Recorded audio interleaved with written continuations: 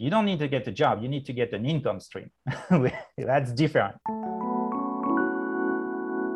Everyone, welcome. This is your host, Robin Copernicus, and I am joined by extraordinary visionaries changing the world and creating impact for our future. And on today's show, we have Sebastian Mirolo. And I probably should have asked you for the pronunciation of your name before we started. But if you can help me with the pronunciation and also tell our listeners a little bit more about yourself and what you're up to.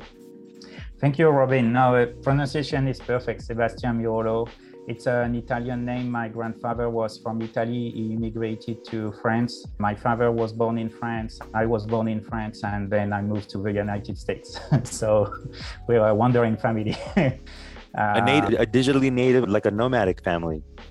Yeah, through generations, but that's what happens. Yeah, no, thank you so much. You said so many things about myself. I didn't even believe in it. I wasn't sure. It's really hard. And now I have to get to that point. Hopefully people are going to be happy with what I say. So I think for those listening, I think what Sebastian is referring to is just the word visionary. What I'm sensing, Sebastian, is you're a little uncomfortable with the word visionary. This word, though, however, I do believe it's a skill set that a lot of people don't have. And it's a skill set that people can actually build, but some people just have it more naturally than others. But it really does take a very special skill set for someone to be able to have a vision of the future and then start working backwards in order to execute. That's not a skill set that many people have, and that's definitely a skill set that you've had, as evidenced by the 2 SaaS companies that you've already built and your current vision that you're working on now. You're definitely a visionary, Sebastian. Tell us a little bit more. Yeah, tell us a little bit more about what you're working on. Yeah, so what we're doing is we're doing a company that is called Zhaojin, and it's a SaaS company that actually, it's more like a platform as a service for SaaS companies. So we've built 2 free SaaS companies. We were consulting, building SaaS companies. And what happens is you always end up having to do login, registration, password reset, login with Facebook. And then you end up with, checkout, Stripe connection, subscription, and then access control, role-based access control, subscription-based access control. And so what happens is if you look at the product roadmap of a SaaS company, it always ends up like, we're doing this thing small, and then customer says, I want to be able to register with my phone number, and then I need to be able to do this. And every SaaS company goes through the same roadmap. And a lot of those features, they're not their product, to be honest. It's just like running a business on the internet. You need all of these features. And there are a few companies of Xero, Stripe. There's a lot of companies that provide PCs, but it's also you as a SaaS company to put everything together and build it. And it can be very time consuming. So that's what we've done. We've done it in a way that looks like a CDN. So basically you just have to build a Docker container with your business logic, ship it on our platform, and then everything from that is running the SaaS on the internet is there for you, and you can iterate from there. So it makes it a lot faster to develop projects, to develop apps.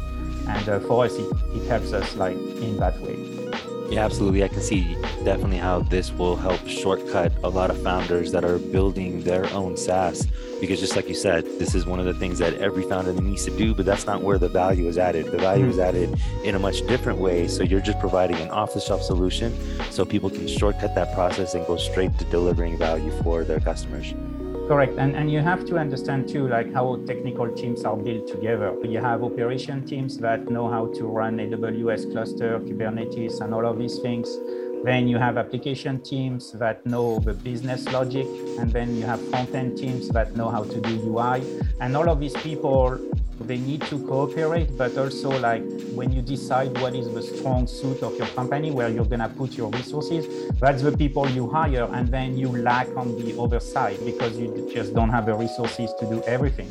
And so that's why we've personally focused on everything which is operations, running on the internet, AWS, and all the infrastructure of running a SaaS, so that founders and entrepreneurs, they can just have UI designers, they can have people that really understand the market, the business logic, and the application they want to build, and then they trust us to host the application. So I think that's really to understand when you build a SaaS is not just the business logic, but also how the teams and how the skills, they need to be able to be put together. And full stack engineer doesn't know everything. It's not full stack. It's like a little bit of everything, maybe, but a full stack is really good. So yeah.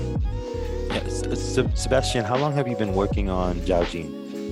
That's about 4 or 5 years. We got lucky to get a few customers, and then as soon as we got a few customers, we registered the company. We started to do a lot of professional services to bootstrap the revenue stream. And about 2 years ago, we switched fully into a subscription-based mode with very little professional services.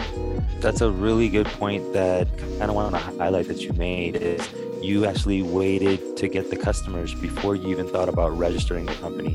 So there's a lot of founders out there that make this mistake, which is they'll try to gather thousands of dollars to try to hire startup lawyers and try to figure out how they're going to structure their company, or they'll try to get patents and all these things. And you went straight to the customer first.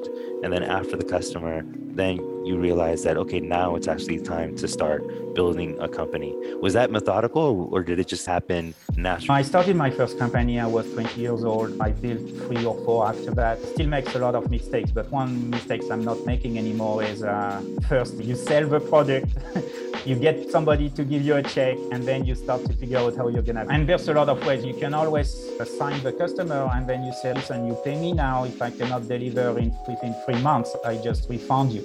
But at least you have this money to start building your company from an actual customer. So that's what I believe in right now. It's really like you have to sign the customers, get their money, figure out how you're making the product, and go from.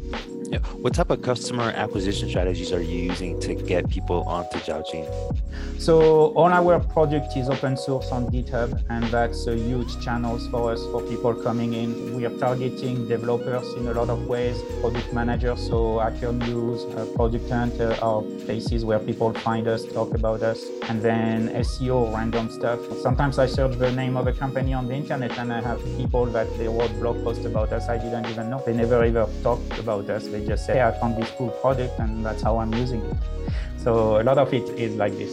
But you have to understand, like inbound strategy, especially everything which is a blog and all of this, it takes a long time, 6 months to a year before we got the first lead.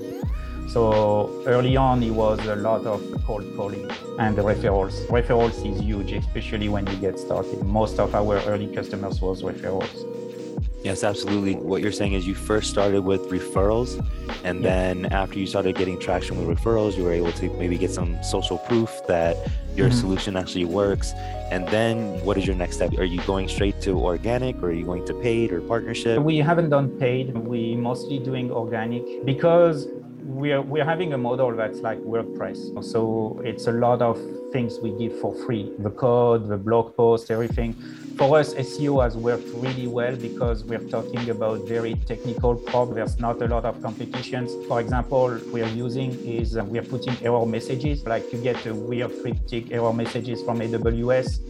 We say, hey, that's what the error message means. That's how we fixed it. You get to the first page of Google with almost no issue because it's not a subject that is very talked about. Sebastian, that's brilliant. Yeah. Yeah, that's pretty good. Okay, so you're starting to get this traffic in. You're essentially creating inbound traffic through SEO, and then you're also doing a little mix of outbound by doing cold calling and things like that. What is your outbound strategy? That's a very good question, and that's one we're actually reworking right now because the go-to-market strategy was not well thought out. Now that I realize it, when we started, we basically try to target entrepreneurs, we try to target first-time founders, we try to target software development shops building those products. And it ended up being too wide in a lot of ways because the actual market and the industry you're in is very important. Like, for example, we build a product for low-income housing tax credit in California, another product for environmental sustainability for a big energy company in California, PG&E. And it turns out like it's two different verticals and people, they don't talk to each other. So what we have done is now we've redefined the profiles of companies and people in those companies where we're going after, and we've narrowed it. So it's not just founders, it's not just nurses, it's people that are working for professional trade associations and they're trying to build practice sharing platforms. So even though our product is generic in a lot of ways, we basically conscientiously from a marketing point of view specialized it into, no, we're only doing it for these people. And then everybody else that comes from SEO and we do something else, it's fine, but that's not where we have focused our energy from an outbound perspective. And what were the results of honing down into those industry verticals? Yes, so it really did help. When you are building the company, you also have to think about the price tag. If you're selling a product at $200 a month, you cannot use an outbound strategy because the cost of having a salesperson is just not working out. So that's why, like now we have contracts that are like $10,000, $20,000 a year. If we get a SDR and somebody doing outbound, then that's the investment. And so that's why we've done it this way. And that's why you always have to think about, okay, what's your price tag? Then based on your price tag, you're going to have to choose which strategy you're going to go focus on. Absolutely. And in terms, okay, so you've changed your strategy in a bit where it's a little bit more high ticket, and now you're getting SDRs to go out and start doing cold calls. Has this process already started, or is this like where you're pivoting in your strategy? That's where we're pivoting. That's where we started last month. Hopefully I talk to you in a few months and I can tell you it worked great. That's my hope. That's actually leads me to the very next question is, where do you see Zhaojin 12 months from now? That's a very good question. 12 months from now, I think we'll get, what I want to make sure is we have very good brand recognition into professional trade associations. Anybody that deals with environmental sustainability or any kind of inter-companies, alliances, NGOs, and people doing things that are not so focused on a single enterprise, then I hope we get good brand recognition that people come to us and we don't have to call them, or if we call them, they know already who we are. That's my goal for the next 12 months, yeah. Okay, in terms of that strategy, is that more like cold calling and then just putting yourself in front of these trade organizations? Yes. Yes, and one of these reasons too why we switched to this strategy is because actually professional trade associations, because they're non-profits in a lot of ways, they have a lot of reporting constraints. So there's actually databases and websites where you can actually find them, which is a lot easier and a lot better than first-time founders, because you don't have a website where you have a list of all the first-time founders that you can call. So that's why you have to think like, where am I going to find those names? Yeah. I actually do want to share that my audience are first-time founders, and I feel like we're pretty close to have cracked this code. So maybe we need to. Oh, awesome! Yeah, that would be cool. Yeah, no, definitely. Yeah, I actually remember on your application that you were considering starting an accelerator program, because you've looked at these accelerator programs that are around, and you've mentioned that they're like graduate degree programs or PhD programs in disguise, but it's not very much of a hand-holding process, and you were looking to change that paradigm. Yes, correct. And that's one of the reasons, is because we started with professional services. We started building like full solutions for entrepreneurs and people, and then we started to partner with them. And so sometimes we do have equity in some of our customers too. And it turns out that it's actually a great model. If you actually bootstrap, it opens you a lot of possibilities. Like, we don't have to build a company with a single product and then get a big market. We can actually build a fund. We can build a portfolio of companies and then make money like this. There's way different ways we can organize the company, how we can work, how we can get things funded. We don't have to fit a model. We can invent our own model. And that's what I'm really happy about. That's what I want to do. It's building a company. It's like so many people did it before, but building a portfolio of companies where everybody is connected, and there's not like you have a job. It's like you have an income stream, and that income stream is connected with some work you do for somebody, and somebody else has another income stream. And it's not, oh, I work for this person, I have a boss, and that's what I do, you know? I love that. Yes, we are so aligned on that. So my accelerator program, Vertical Liftoff, the founders that come into this program, they feel that they're very multi-talented and they have a lot of different passions. And all their entire life, they've been told that they need to just stick to one passion or stick to one talent or just stick to one thing. And what they don't realize is that there's actually more that you can do by trying to find synergy between your talents and your passions to where you can leverage it all for like different income streams that help you build essentially an empire. So instead of just building a company or a brand, just like you said, you're building this portfolio where you're building this empire. Yeah, at the end of the day, what's important is how many cash comes in and how many cash goes out. Where it's coming from or which kind of legal entity you have doesn't matter that much. It takes a while for people to realize, because when you grow up, you've been taught to, you need to get a job, you need to get a job. You don't need to get a job, you need to get an income stream. That's different. Yes. And once you make this mind shift, this change, then it's totally different, because now if you're looking for a client, that's a job, but it's also an income stream, and it's an income stream that you can control. Correct. And it's a lot easier when you actually have clients. Sometimes it's hard as a freelancer, but it's a lot easier when you have clients because they don't have leverage over you. Like when you work for somebody, especially as a full-time employee, a lot of times like the employer knows exactly how much money you make and they can like push it down because of that. When you work with clients, they have no idea how much they contribute to your income stream. And so it's a lot easier to have an equal relationship than when you have it with an employer. Boom.